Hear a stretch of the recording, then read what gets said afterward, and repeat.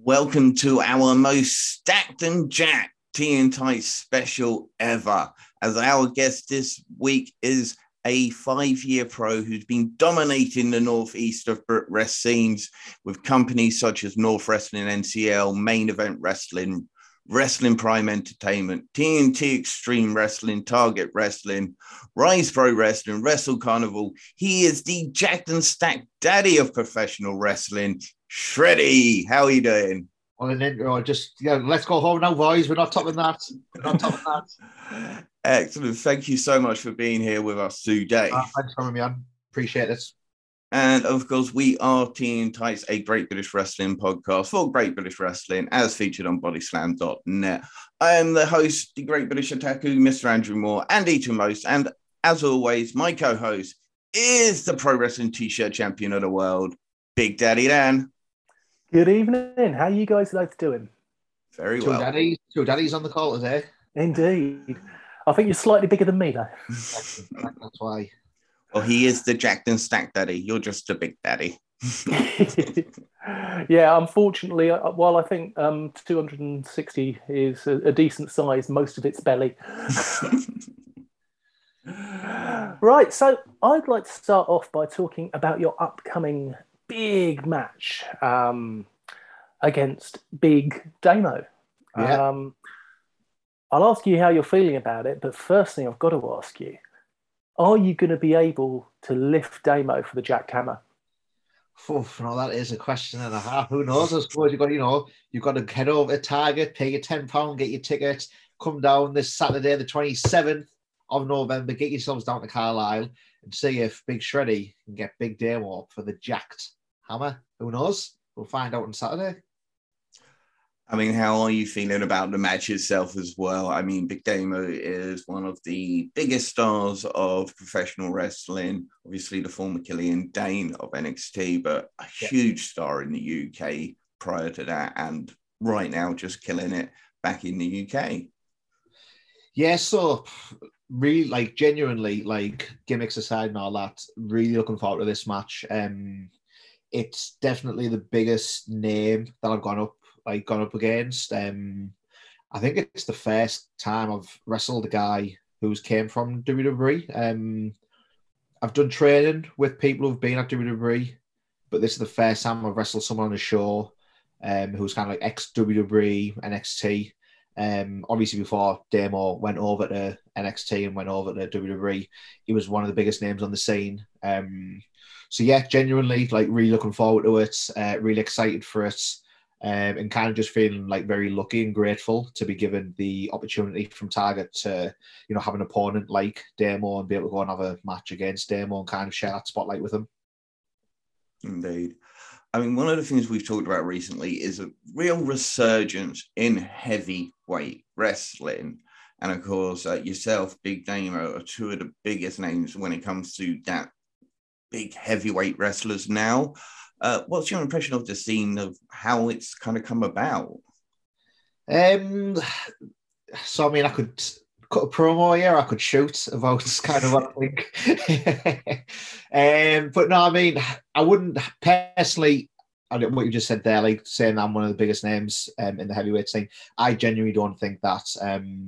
I think kind of when you look around the Brit Rest circuit or the Brit Rest scene, it's changed a lot, obviously, since lockdown and coronavirus and everything like that. It has changed the landscape now. So I kind of feel myself and guys who are kind of, I don't want to say on my level, but kind of popularity-wise, bookings-wise, however you want to describe that, I do kind of feel like a lot of us have been elevated.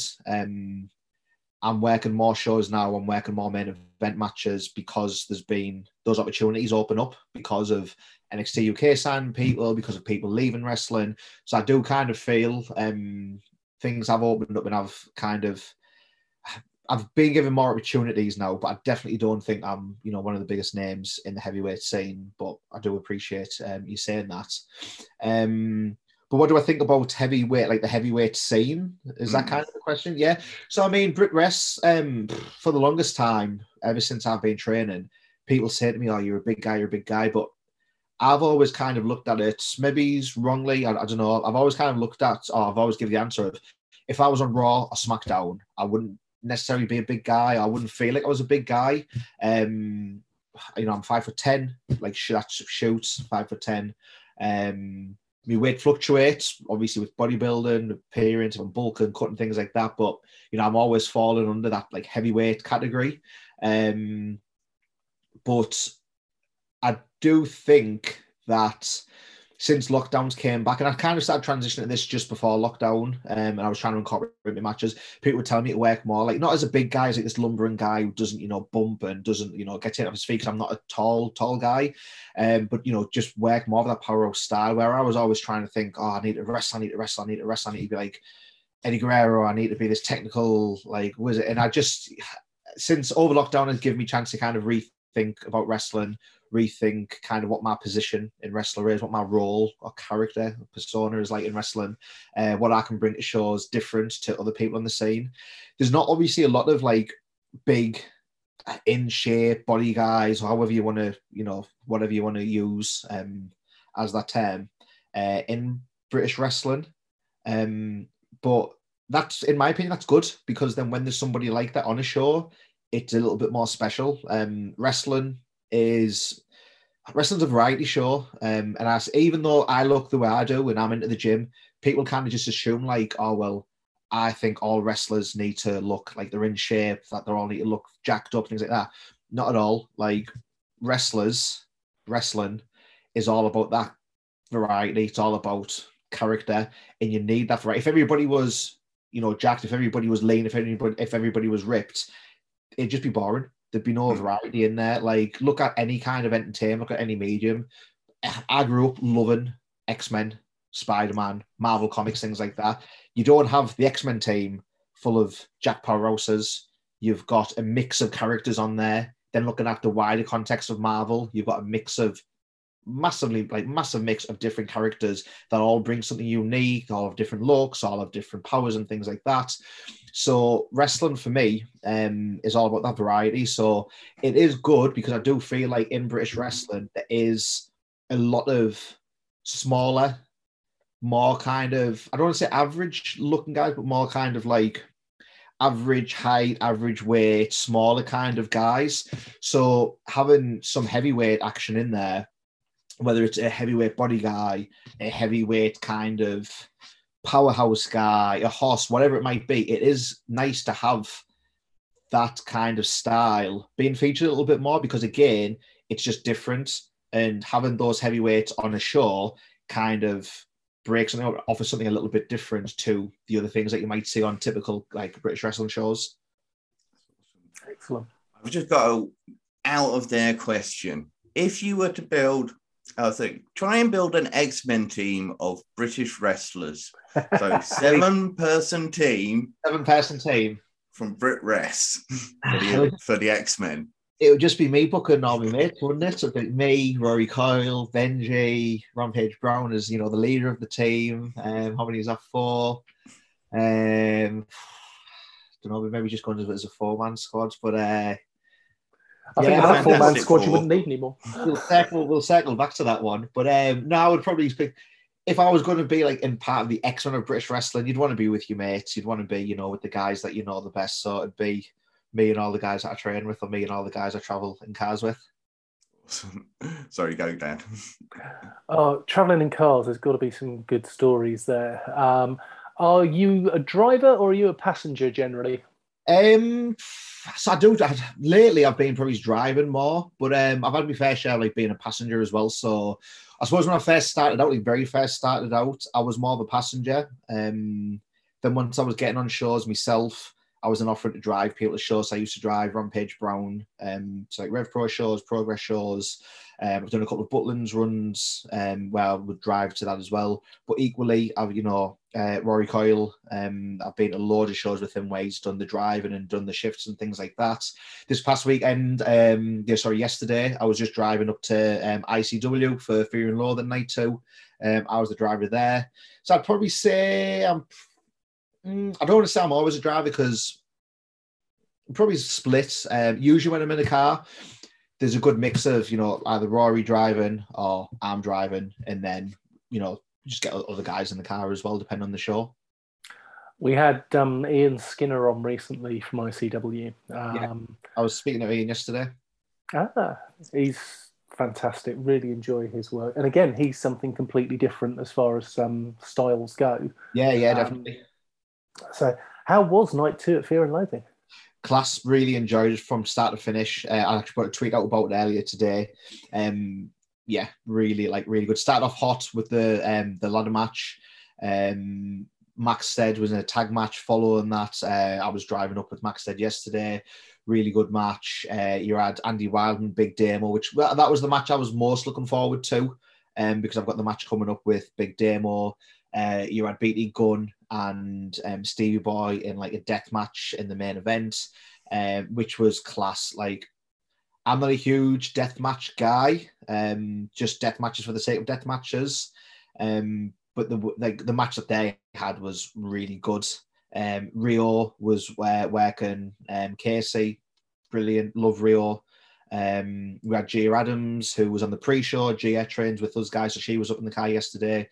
Did a really good job in the pre-show match. So yeah, like literally from top to bottom, ICW was kind of, especially over lockdown when there's not been, the fans in attendance, having to almost do a reset because of losing talent and things like that. And they really, kind of, it's not like pressing the reset button on it to see the outputs of what those guys have done over the past, year and a half, is it?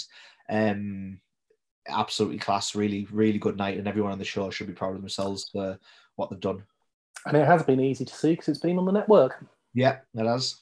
Yeah. And we interviewed Adam Maxted as well recently. All right, cool. Really lovely guy. Yeah. He was just coming from the gym as well. Yeah. I know Maxted for maybe he's about a year into training, maybe he's even less. So Maxted kind of lives localish, or lived a little bit more local than what he does now to me.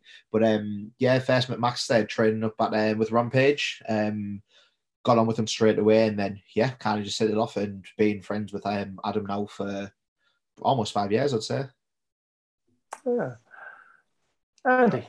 Well, looking back to sort of like your big stacked and jacked, did you do work with anyone specifically for diets? Do you do bodybuilding shows as well? Yes, I mean, I people think it's like a catchphrase, a slogan, whatever. Like, ain't no gimmick, it's a lifestyle, is kind of what I say. That's generally not a catchphrase for me. So I got into wrestling. I got into bodybuilding because I got into weightlifting when I was a teenager, and I got into weightlifting because I grew up watching wrestling and I wanted to look like a wrestler. So I have two older brothers. One of them had like a dumbbell set when he's a lot older than me. But I remember as a teenager, just literally lifting the dumbbell, doing your bicep curls, doing your overhead press, using a dumbbell to try and do it, a chest press ups, sit-ups, things like that. And that was purely just because I watched wrestling and I was like, I want to look like a wrestler. And then when I was a teenager, something that a lot of people don't know about me, I actually trained like 2 sessions with 3-count wrestling when I was still in school. The first session, my dad took me and my schoolmates to go and train. He stayed with us, brought us home. I live in Hartlepool. This was Middlesbrough, so it was like a 20-minute drive.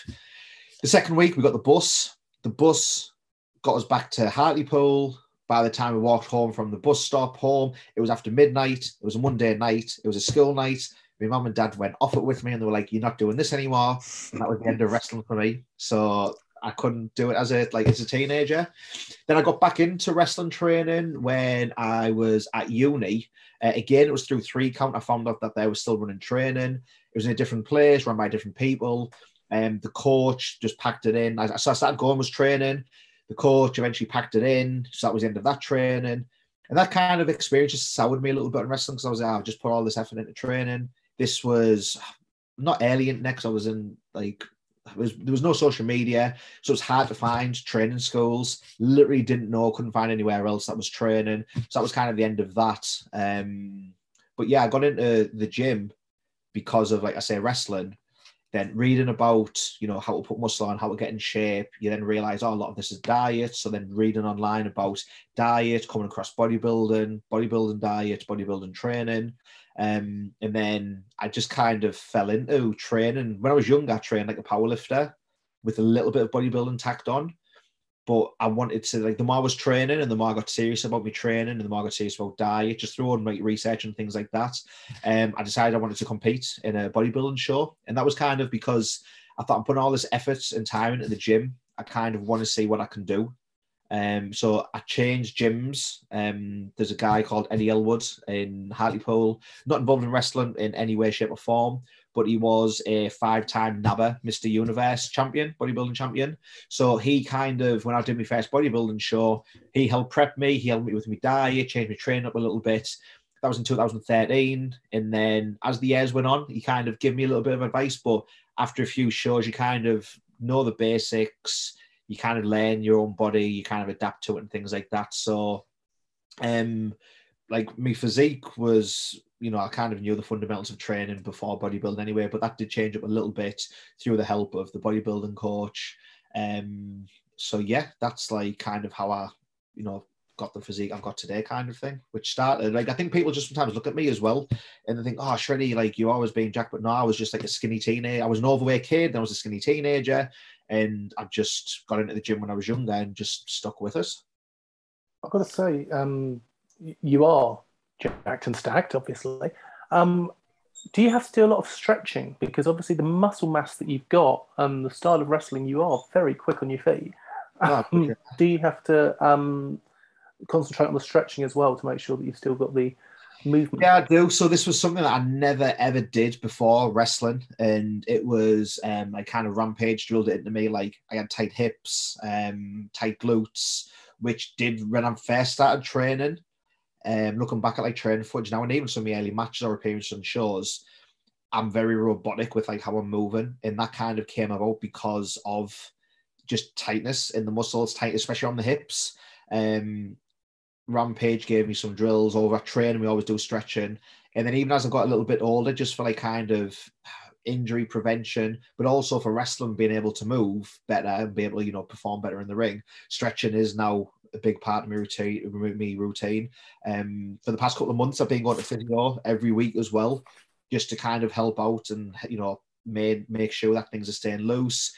Any like niggling, like potential injuries, getting those seen straight away before they become like an actual injury. So yeah, stretching is a big part of the routine now, as well as like the regular weekly physio sessions. Excellent. Now, you mentioned that you were young watching wrestling. So who did young Shreddy watch when he was younger? So I got into wrestling. So wrestling was always on in my house. I have two older brothers who were like a lot older than me, and I always remember like wrestling being on Sky Sport. I always remember, you know, the blue mat outside during like the early 90s kind of stuff. But when I properly got into wrestling, and my guy was The Rock. Like, for me, hands down, The Rock like is the GOAT. He was my favorite as a kid, favorite as a teenager. As I've grew up and I'm a wrestler myself, I can look back now and I kind of maybe some different guys, so like from just a pure in-ring perspective, think, all right, they're like the best kind of thing. But yeah, when I was a kid, kind of grew up, really got into it in the Attitude Era, like, you know, most people my age did. The Rock was hands down number one, my favourite.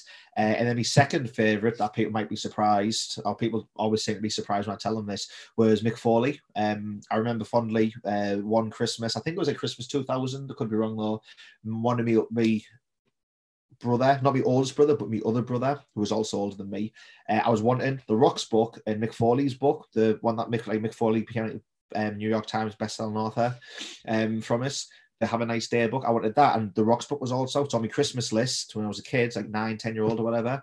I put down like I wanted these books. Surprise, surprise, he ended up getting me both for Christmas. So I was absolutely over the moon with that. Like 10, 11, 12 years later, I went to go and see Mick Foley when he was doing stand-up in Newcastle. And then in Middlesbrough, and I took the book with me to get signed. So it's the book that I had when I was a kid. Managed to meet Mick Foley and get that signed as well. But yeah, The Rock was my guy when I was a kid. But you could literally grow up in that time. There was so many people that like I loved. Like, I remember as a kid, I loved Rikishi. I loved Too Cool. I loved Ken Shamrock. I hated Kurt Angle. But I remember the Invasion storyline when like Kurt Angle's like the savior. I remember like me and my mate, like, me and my mates like, this is so weird because like we hear Kurt Angle, but Kurt Angle's like no the savior of the WWF. So that was like a weird kind of thing. But yeah, like literally from like childhood, there's just so many characters who I like. Everyone had a character back then, so it was very easy to pick out like half a dozen or a dozen people who you absolutely loved. I totally agree with that. You mentioned Mankind, a hardcore legend. Now, you hang around with a hardcore legend of the UK scene. Yeah. And somebody I know Dan was very much looking forward to talking to you about. So I'll pass it back to Dan. Mr. Rory Coyle. Yeah. He's had some proper death matches over the years. Yes, he has. Yeah, I've been in attendance for a couple of them. It must be terrifying as a friend. So I do remember one match, and I don't want to say too much because obviously, like, I don't want to expose too much kind of thing. But I do remember one match. It was a BWR death match. I think it was a multi-man match, and I just remember I had Newt, Rory's dog. I was holding him, like we took him with us. I was kind of like minding Newt and looking after him while Rory was wrestling. And I've never done a death match. I've had a hardcore match, took thumbtacks, and I remember taking thumbtacks. Taking the bump wasn't too bad. Being pinned on them was what got me, and it was like, I can't wait for this pin to be done just to get me back off these thumbtacks. I saw Rory bumping onto shattered glass from the light tubes and things like that, and it reminded me, or it made me think that must have been how I looked when I was trying to get off the thumbtacks. And I just know what the thumbtacks felt like. The glass, I would imagine, is far worse. So yeah, like as like not just another wrestler, but as like a mate, seeing someone like that, and whether he was selling, whether he, like, I don't know, whether it was like really effective, I don't know, but like you kind of look at it as a mate and you kind of think like, what, like, yeah. I can imagine that's not something that's difficult to sell. Yeah. I wanted to also ask about someone you previously tagged with, talking about tagging, which is Martin Kirby, who's just had his coming out of retirement matches. Yeah. I was actually at the ICW tapings when Kirby made his like surprise return back as well. Yeah, that match with Daz Black was fantastic. Yeah, I remember messaging Rory was one of them, saying, just watch Kirby's first match back, match of the night. Like, it was so good. Yeah, I remember his the Rev Pro UK match against Robbie X. Both phenomenally talented, and just you wouldn't have thought he'd been retired because he was phenomenal. I think it's that thing over lockdown though, like a lot of people, because they didn't know the longer lockdown was going on for, and because of like, I don't know how to word this properly, but because of the state of the scene and some of the embarrassments and the, I don't know, just darkness. just some of the stuff that like absolutely embarrassed the scene and just made us think like, why are we sharing locker rooms with some of these people? How have we not known some of this has gone on? In some cases, people knew about it, didn't say anything about it. But however, I don't like want to get into that because it was just a very, I wouldn't even say embarrassing is the right word because I don't think embarrassing does it justice. But yeah, I think when that went on, it made a lot of people kind of question like, what am I doing with my life? Do I really want to be doing this and being associated with these kinds of people? Lockdown was obviously no end in sight. There was no wrestling. I think a lot of people kind of just were able to go, yeah, you know what, like my body's feeling better. I'm not bumping every weekend. I'm not in the car for 5, 6, 7 hours on these long trips. I'm not feeling knackered all the time, blah, blah, blah. I'm just going to call it a day. But then once wrestling comes back and then, you know, you get the itch and you see your mates on shows and things like that, it's hard to stay away, I guess. So, I mean, I had Kirby just before the lockdown and things like that. I think Kirby retired before lockdown, actually. But he just came back from Dragon Gate in Japan. And I think, like, I mean, I know Kirby fairly well. I'm not, like, super close with him, but, I'm like, definitely friends with him. I know that was like a big goal of his to get to Dragon Gate. And I kind of think him doing that, maybe it was like, all right, that's like one off the bucket list. I'm kind of happy to call it a day now. And then obviously he must just got the bug to want to come back. And We're in talking the best about shape of his life. Oh, Yes. it looks absolutely class now. Got abs. Yeah, he was one of the main features in Defiant Wrestling. Yep, he was. And What culture before that? indeed, and you yourself were quite involved in Defiant Wrestling as well. Yeah, a little bit. I had a little got in the mix a little bit up there. Yes. So when you first started out, you positioned yourself as the assistant to one Simon Miller. Yeah, that is right. What was that like? So it was good. So it was a chance. So that came about, kind of pitching some ideas. Like you'll probably see me in this interview mention Rory, Coyle a lot, because outside of wrestling, and he's mentioned this in a promo, he's referenced this in a promo for us. I don't think you'll mind me saying this. So me and Rory are like really good mates. He used to live with me for a little while, which was, super fun.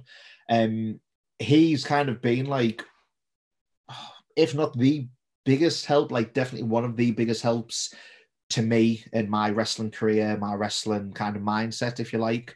So getting on Defiant, that was kind of like an idea we bounced about, me coming in as Simon Miller's assistant, because Defiant was that thing where it's like, yeah, they had really good wrestlers on, but it was also a storyline driven show. It was like week by week. And it was almost like watching those old 1 hour episodes of Raw, where it was like, you got an hour of wrestling, you've got short match, some backstage stuff, another match, some gimmicky stuff, then like usually like a good TV main event kind of thing. So obviously you need more than just wrestlers. You do need those characters, you need those skits, you need the storylines and things like that. So that's how the Simon Miller kind of assistant came up. And yeah, that was kind of like my foot in the door for Defiant. You faced one Bad Bones of Germany, WX fame, WXWM more fame. What was that like? Class. So again, like I don't know which people pull back the curtain in these podcasts now, but I mean, Chris Jericho does full match breakdowns in his podcast, so it's like, yeah, the cat's out the bag kind of thing. But Bad Bones, I remember going over the match with him and came away, and again went over to Rory and I was like, right, this is the match. And like as soon as I'd finished saying that, he was like, he's been super generous with you. And I looked at him, I was like, yeah, I know. Like it was that thing where at the time, we're going back to 2019, I think this was. So I'd only been on shows from 2017. I began training in 16, but only actually on shows wrestling from 2000 at the end of 2017. So I was still like new to the scene kind of thing. But working with Bad Bones was like such a nice guy. It was like a short-ish match, like not too short. It wasn't like a squash match or anything, but it was just like maybe it was like an 8-minute match or something. Yeah, really, really enjoyed like working with him. I remember that actually being my introduction to yourself, and I came away from that match thinking, wow, he looks great. Yeah, and he had a great match there. I see a bright future for the young man. And as I say, you've been, but now you're in TNT Ignition. You've been making your way for the last few years, and it seems that Simon Miller's got in your way. Yeah, so I've been in the mix with Simon Miller quite a little bit at TNT since lockdowns came back. It's kind of like the ongoing angle at the minute, or at TNT, which has been great. TNT's been like one of the highlights of me this year for wrestling. It's been great to be back there. I was working at TNT a couple of years ago, and then this year is the first time I've been back at TNT for a couple of years, and it's been really good doing the things that I've been doing there with the Synergy lads, Brian Aidenson, Simon Miller, and Big Guns Joe. Indeed. So what spurred that storyline on then? What is the issue that you seem to have with Big Guns Joe over on TNT Ignition? Because I think it started with Big Guns, didn't it? So it was kind of, I was in the Rumble to begin with, me and Synergy kind of just formed a bit of an alliance there. We just went battering lads. And then we had a 6-man tag match scheduled, and Big Guns Joe no-showed us. Then we had another, so we ended up having to do a 2-on-3, I think it was. Then we had another match. Big Guns Joe no-showed it again. So there's a little pattern emerging there, and I think it was Big Guns Joe for you, Shreddy. So that's kind of where all that stemmed from. Yeah, Why you see as me? You know, just look at me. I'm the Jack Sack Daddy. Just unprofessional behaviour by Big Guns Joe. It really is. Nothing to do with those Synergy boys. No, nothing at all. I don't know why you would suggest that. And they are fantastic looking big guys. Mm. Yeah, it's a lot of fun work with them. So working at TNT was the first time I kind of came across those lads. But again, you know, I think when you get gym guys, you know, when you're in a wrestling locker room, you've all got a bond, you've all got a common interest, like you're all wrestling fans. So in any walk of life, like even if you're not a wrestler yourself, like you could be in a supermarket, you see someone with a wrestling t-shirt, you kind of turn your head like, oh, he's one of us kind of thing. It's easy to get on with people. Like one of my best mates in uni was a wrestling fan, and our entire friendship was built pretty much around we were both wrestling fans. So when you're in a locker room with someone, you're all wrestling fans. So they're straight away to, we've at least got one thing in common. And when you've got like a gym guy there as well, it's like, we both like wrestling. We both like the gym. We just became best friends. Excellent. I was just going to mention with Big Gun Joe, you did get the opportunity recently to wrestle somebody who I believe looks up to Big Gun Joe a lot. Joe See Me at Wrestle Carnival. So I think that was the gauntlet. So I wrestled. So he was in the match. He was in the gauntlet match, but I wasn't actually facing him. But it was me and Big Guns Joe faced off in each other in the gauntlet. And I think Joe See Me came in after me, maybe. I think. So I didn't actually face off. My order's wrong. I apologise. Yeah, no problem.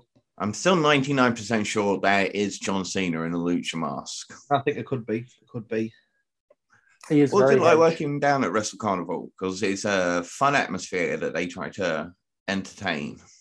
Yes, I've done the one show there. Did the Strongman Gauntlet match, which was good. I enjoyed that. Did a little backstage skit with John Grace, which was fun as well. Yeah, hopefully, hopefully I can get back down to the carnival next year. I'd be looking forward to it. I really hope I get a chance to see you there in January. Fingers crossed you'll be there. Fingers crossed.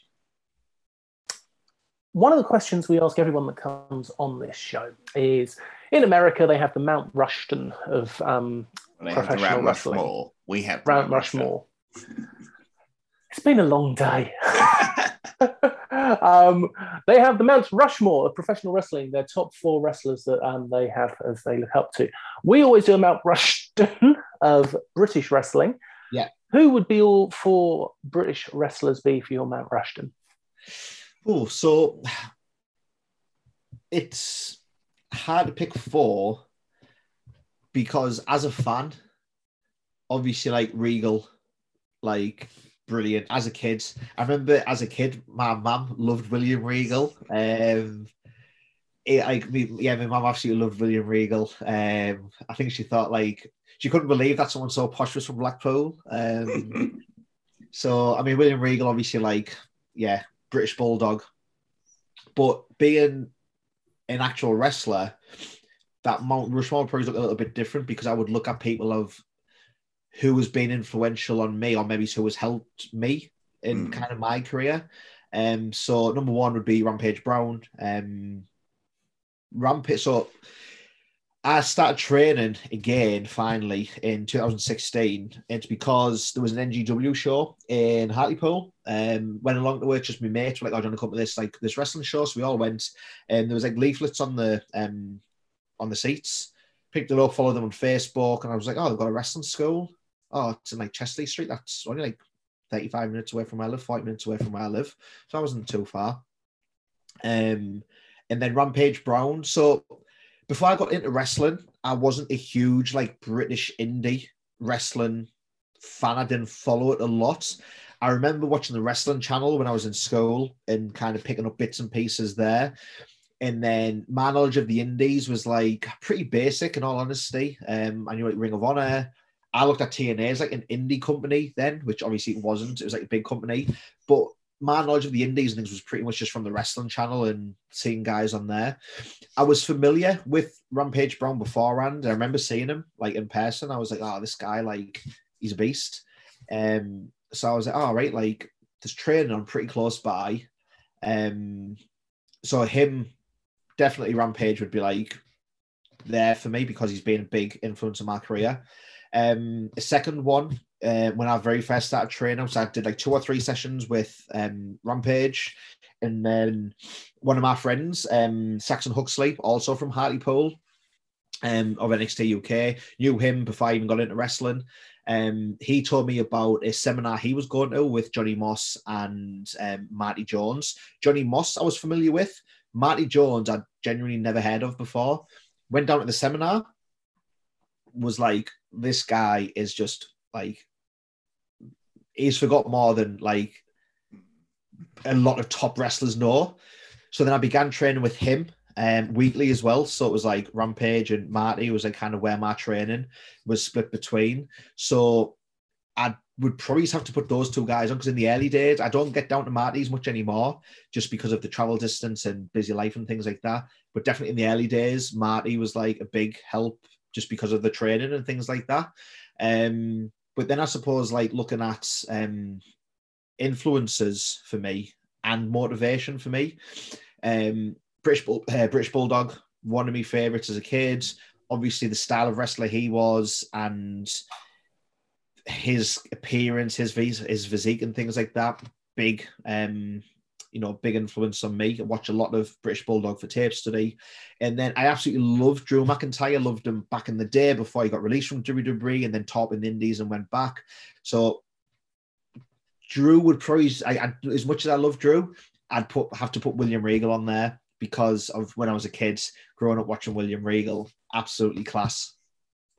So a bit of a mix. There's a couple of guys that have helped me out, a couple of guys who, I look at as an influence. And then, if William Regal, massive influence, though, on the scene. Mighty Jones, one of the reasons I put him on as well, he trained William Regal as well. So he's, yeah. We're about to interview, actually, a gentleman called Stephen Bell, who's an author, who's got a new biography coming out of the British Bulldogs. Oh, right, that's cool. So we're interviewing him later on this week. Cool. And talking about books, how good's Regal's biography? I'll be honest, I've not read it. Oh, worth a read. I'll put it right up there with Foley's. Right, okay, spot on. Yeah, really good book. Thank you. That is an interesting group of people. British Bulldog comes up a lot. Regal comes up a lot. I think it's the second time Rampage has come up. So, I mean, Rampage, like, if you ask any of, like, maybe some of the guys who are just getting into wrestling now may not be as familiar with Rampage because he's kind of off the scene and he's over on NXT UK. But when I was starting out and all the way up until now, even most of the guys who I speak to consider Rampage to be the best wrestler in Europe. And before he got signed to NXT UK, he was signed back to WWE back when it was FCW years and years and years ago, and he left of his own accord. He wanted to come out of WWE. He didn't get fired or released or anything like that. He wanted to leave, so he did. Came back, taught in the Indies, and if you ask workers and wrestlers who they think like the best European or British or English wrestler is, the answer I hear all the time is Rampage Brown, and I would agree with that as well. Yeah. Indeed. Do you remember what Rampage Brown's name was when he was part of SCW? Was it something Lynch? It was, it began with an M, I think. What was this? No, I'm thinking, so I remember the squash match he had with Mark Henry as part of his tryouts back on ECW. Yeah, I can't remember what his name was in FCW. No, I can't remember. I don't remember what it was now, and it's bugging me. I'm going to have to look up this squash match against Mark Henry. I've missed that. Yeah, so it was when there was the WWE ECW. It was when they were touring over in the UK. There's a match with Rampage and Mark Henry on there, which I think was kind of like a tryout. I believe back then that's how WWE did tryouts for like the UK guys. Did some training prior and then put them like on a TV match kind of thing. So yeah, there's footage there of Rampage wrestling Mark Henry. Monty Lynch. Monty Lynch. Monty Lynch was Monty his Lynch. name in FCW. Sorry, Rampage, to just bring that up. But I always, yes. I'm going to segue quickly. We just mentioned Mark Henry, World's Strongest Man. Yeah. But you've met the actual World's Strongest Man, as far as I'm concerned, Mr. Eddie Hall. Yes, I have. A couple of times, actually. Yeah. He's massive. Yeah, so back a couple of years ago, I was sponsored by a supplements company, and Eddie Hall was like their main ambassador, athlete, or like whatever the term would be. But I was part of like that kind of sponsored athlete team. So we went down and did like a photo shoot, video shoot day. So met Eddie Hall, then trained with him, and then met him at a Body Power Expo through the same company again. So yeah, there's been a couple of times I've met Eddie Hall. I've also met Bill Kazmaier. I don't know if you're familiar with that name from World's Strongest Man going back. So Bill Kazmaier was one of the World's Strongest Men back in, I want to say, the 80s. Then transitioned from strongman into wrestling and worked for WCW back in the day. I met him a couple of years ago at my gym because he's friends with the owner, Eddie Elwood, who competed in Britain's Strongest Man a couple of years ago. So that's kind of how I met Kazmaier. I think he's Canadian. But yeah, he worked for WCW in, I want to say, the late 80s, possibly early 90s. Yeah. Very cool. So, Rampage Brown versus Ilya Dragunov for the NXT UK title. Who's going to win? I mean, got to root for your boy Rampage, haven't you? Yes. But it's funny you say that. Ilya, a couple of years ago, there was a progress show up in Newcastle, and it's when some of the North guys got featured on the pre-show. I was working ring crew on that show, and I remember seeing Joe Coffey and Ilya have a match there, and that was genuinely the best match I've ever seen. For the time, that was the best match I'd ever seen live. It was so good. It's a breakaway from wrestling because you are the most jacked and stacked daddy of professional wrestling, but you're also the jacked and stacked daddy of Pokemon fans, and we can see it in the back. Yeah, there's a little bit there. Jack Ned. Tell us about your Pokemon history. How did that come along? So, I am a massive kid. It's as simple as that. I genuinely just I'm a massive kid. I'm a massive nerd. Just like I think most of us wrestlers in some way are nerds over something. And yes, so Pokemon for me, Pokemon was my childhood pretty much. Like when it launched, I was just hooked straight away. It's one of those things that I never really grew out of. Like I remember being like a kid, primary school, collecting the cards, playing the games, watching the cartoons, getting the toys, all that kind of stuff. Then you go to secondary school and it's like Pokemon isn't like the cool thing anymore, but I still really like Pokemon. I remember I had this Pikachu pencil case as a kid, and I went from like year 6 primary school, like last year primary school, going into secondary school. I remember my mum being like, right, we have to get you a new pencil case so you can't take your Pikachu pencil case to big school now. And I was like, all right, okay. And then it was kind of like, I was still a kid, but it was like, you got to grow up now. I was like, well, I don't want to grow up. But yeah, I've always liked Pokemon. Got back into collecting Pokemon cards when I was a student, when I was at uni. But I always played the Pokemon games. And then with lockdown and wrestling takes up so much of my time. It takes up so much of my life, whether it's training, whether it's traveling to shows and weekends kind of being lost to it, whether it's filming promos, whether it's thinking about, matches, doing tapes or whatever it might be. Wrestling takes up so much of my time. And when lockdown happened, it was like, oh, right, I've now got all this free time from wrestling and everything else is closed and I've got all this free time. What can I do to kind of occupy myself? And you found it with loads of wrestlers. If you just look on Twitter, like loads of wrestlers then start doing other stuff. Like a lot of people started streaming, just doing whatever, like different YouTube videos, different niches or whatever. So in lockdown, I just kind of started doing YouTube videos around my Pokemon cards and Pokemon card collecting and things like that. So yeah, that's kind of like where the love of Pokemon comes from, so, which is all this stuff here. But it's not just Pokemon, like Dragon Ball, Star Wars, like those are kind of some of my favorites, favorite franchises.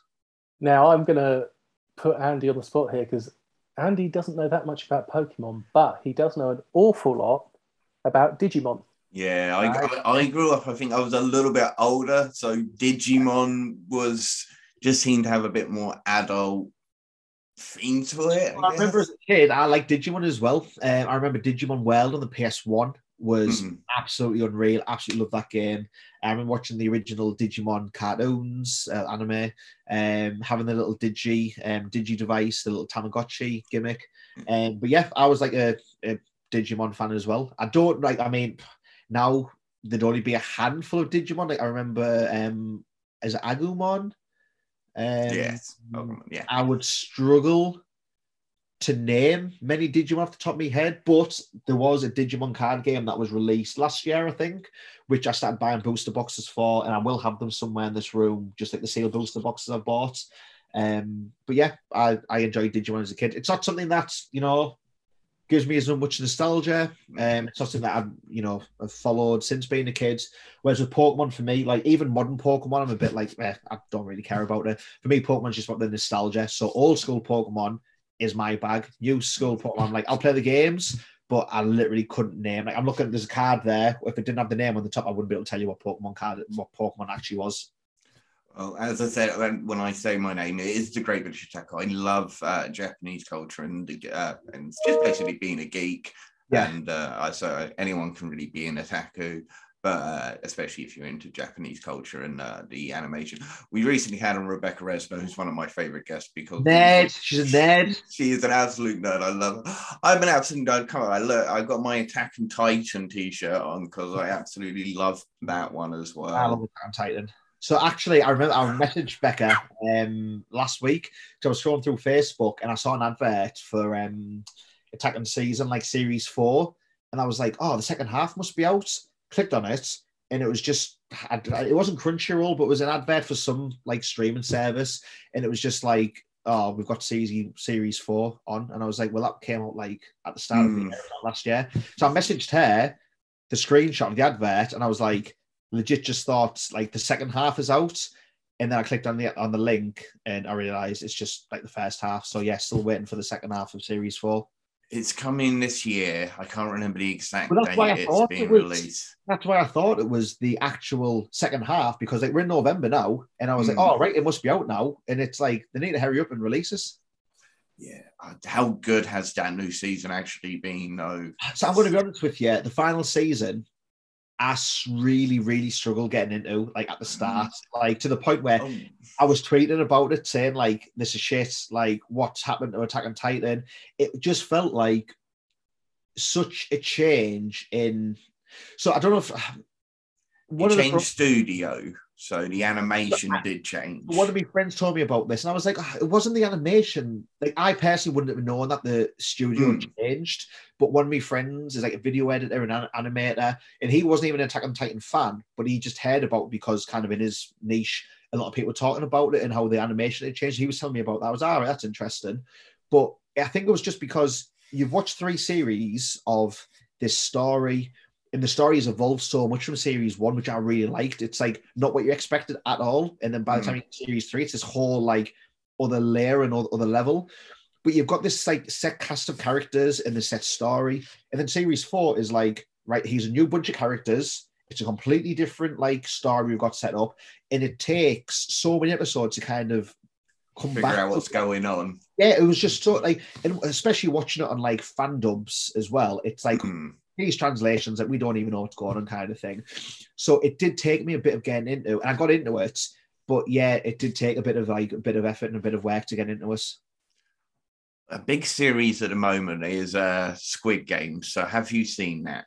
I have watched it. We've been like whatever week it came out, probably watched it within the first week. Like it was like released, well, not maybe it's the first week it came up, but when like it kind of caught on and all the buzz was going on, it was like, what's the Squid Game?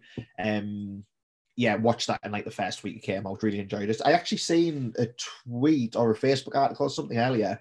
Is it called Hellbound? Apparently, this is like the new #1 Korean series, and Hideo Kojima, who makes Metal Gear, like the former Metal Gear director and game designer, he had apparently said something about it, which was why this games website was covering it. And I had a little look, and I was like, all right, Hideo's like mentioned it. I had a little read about what it's about, and I was like, it basically was saying if you like Squid Games, this is going to be the new Squid Games. So that's probably going to be the next thing that I watch. Yeah, I'm looking forward to seeing that one. Talking about Squid Games, though, it's Wrestle Island that's doing it, isn't it? Yes. Have you seen Wrestle Island's upcoming matches that they're doing? I've seen like the red light, green light gimmick poster thing, but the specific matches I'm not too familiar. I do see things pop on my timeline, but I don't really know what the matches are there. The red light, green light gimmick looks like it's going to be amazing, but the other one they've got going is it's a scramble full way in which if somebody is pinned, then you can no longer use that. You can only use either submission, disqualification. So each time you use one type of elimination, it cannot be used again. Okay. But the red light, green light one is 6 competitors, 1 full. The red light, when the red light sounds, obviously you have to stop what you're doing no matter what, or you're eliminated from the match, and then you have to wait till the green light goes. So I think they're really interesting gimmicks. It's something I think will be excellent to see on TNT. On Powered 40 TV. I can definitely see you holding somebody in the jacked hammer as the red. Yeah. If I was on the island, maybe I would. We just said Rebecca Resner. I saw you recently at Prime Wrestling and Entertainment along with Rebecca Resner. You took on Dan Maloney, also quite a big name. So how was it going into that match? Yeah, again, another match I was looking forward to. So Dan Maloney, obviously a Rev Pro regular, kind of works shows more so down that end of the country than up here. So this might have been the first time he's worked up here, to be honest. I'm not too sure. But I enjoyed the match with Dan.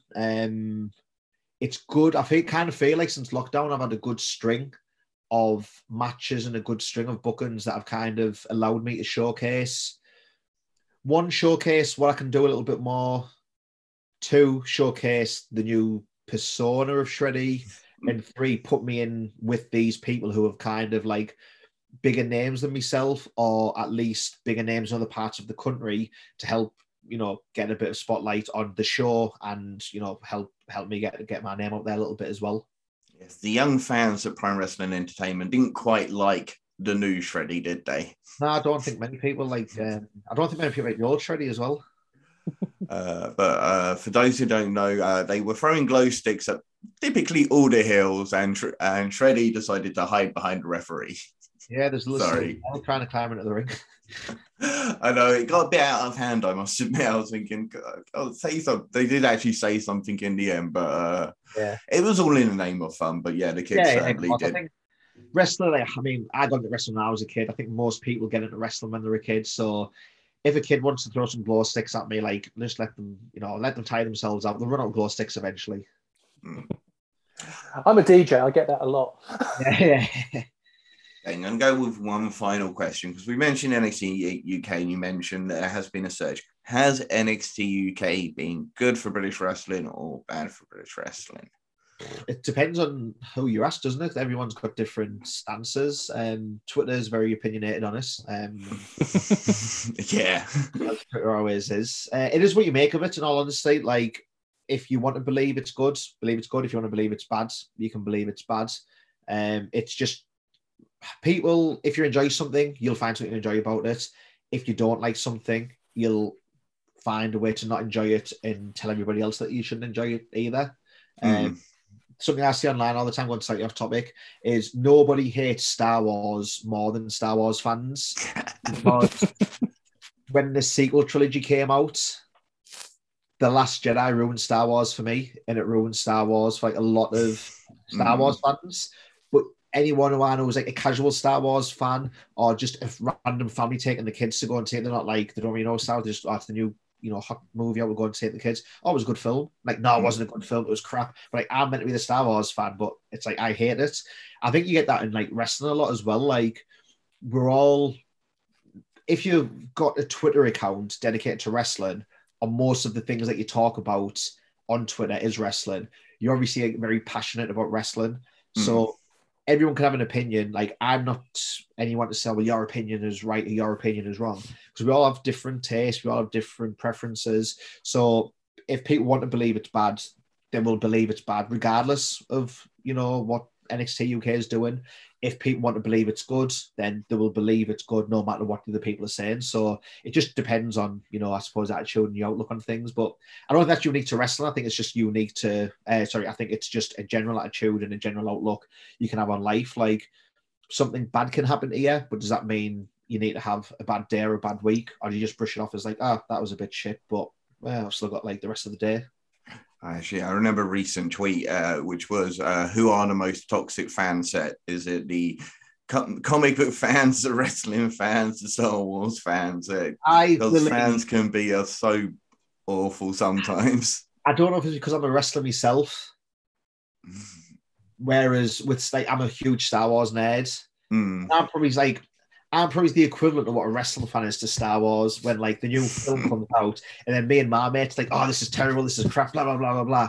That's like, I've never wrote a film before. I've never written a film. I've never I've never done a screenplay or anything like that. I've got no experience of outside of YouTube editing, making some like small videos like that. I've got no experience of filmmaking or law writing or anything like that. So it's like me trying to say, well, I could write a better Star Wars film is like a wrestling fan who watches wrestling but has no experience of wrestling, of taking bumps, of booking a show, of promoting a show, of managing a show, or anything like that. That's like them going on and criticizing WWE or AEW or the local indie company down the road from them. Like, yeah, you can have an opinion, and no one's sorry for having an opinion, but just like, that's your opinion. It doesn't mean that what you say is right. And like, I think we're all guilty of that, not just in wrestling, but in any kind of hobby or any kind of...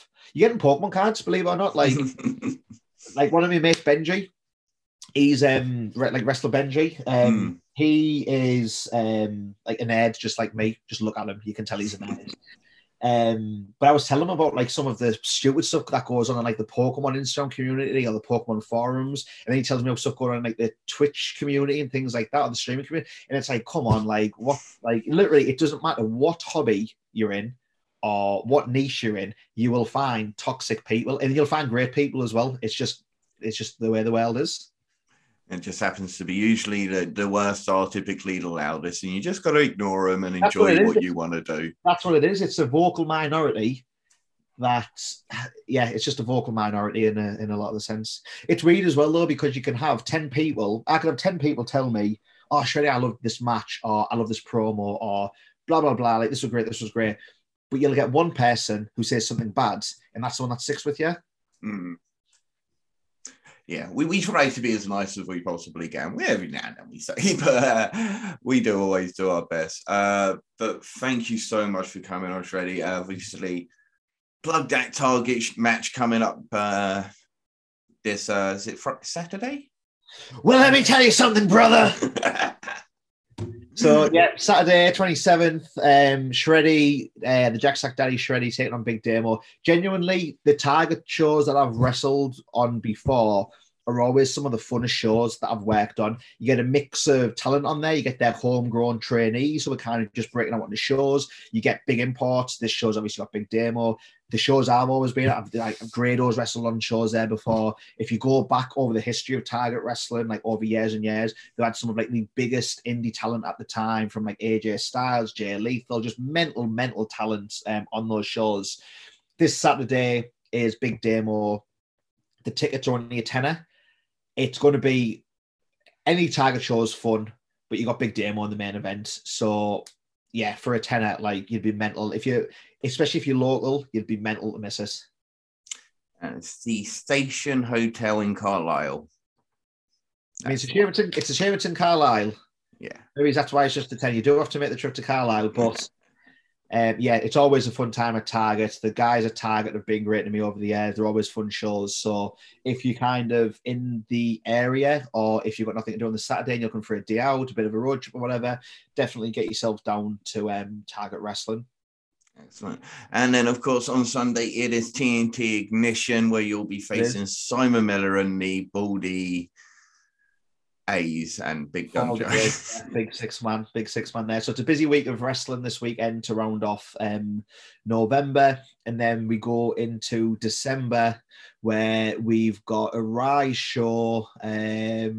Can't remember the day. I think it's the 10th of December. And then last show of the year for me is North on, I think it's the 11th. I could have the date slightly wrong. Could be the 11th and 12th or the 10th and the 11th. But December, we've got North Wrestling as well. Big tag match there that was announced on the last show. So North again. North is kind of the show that give me my break in wrestling, I want to say.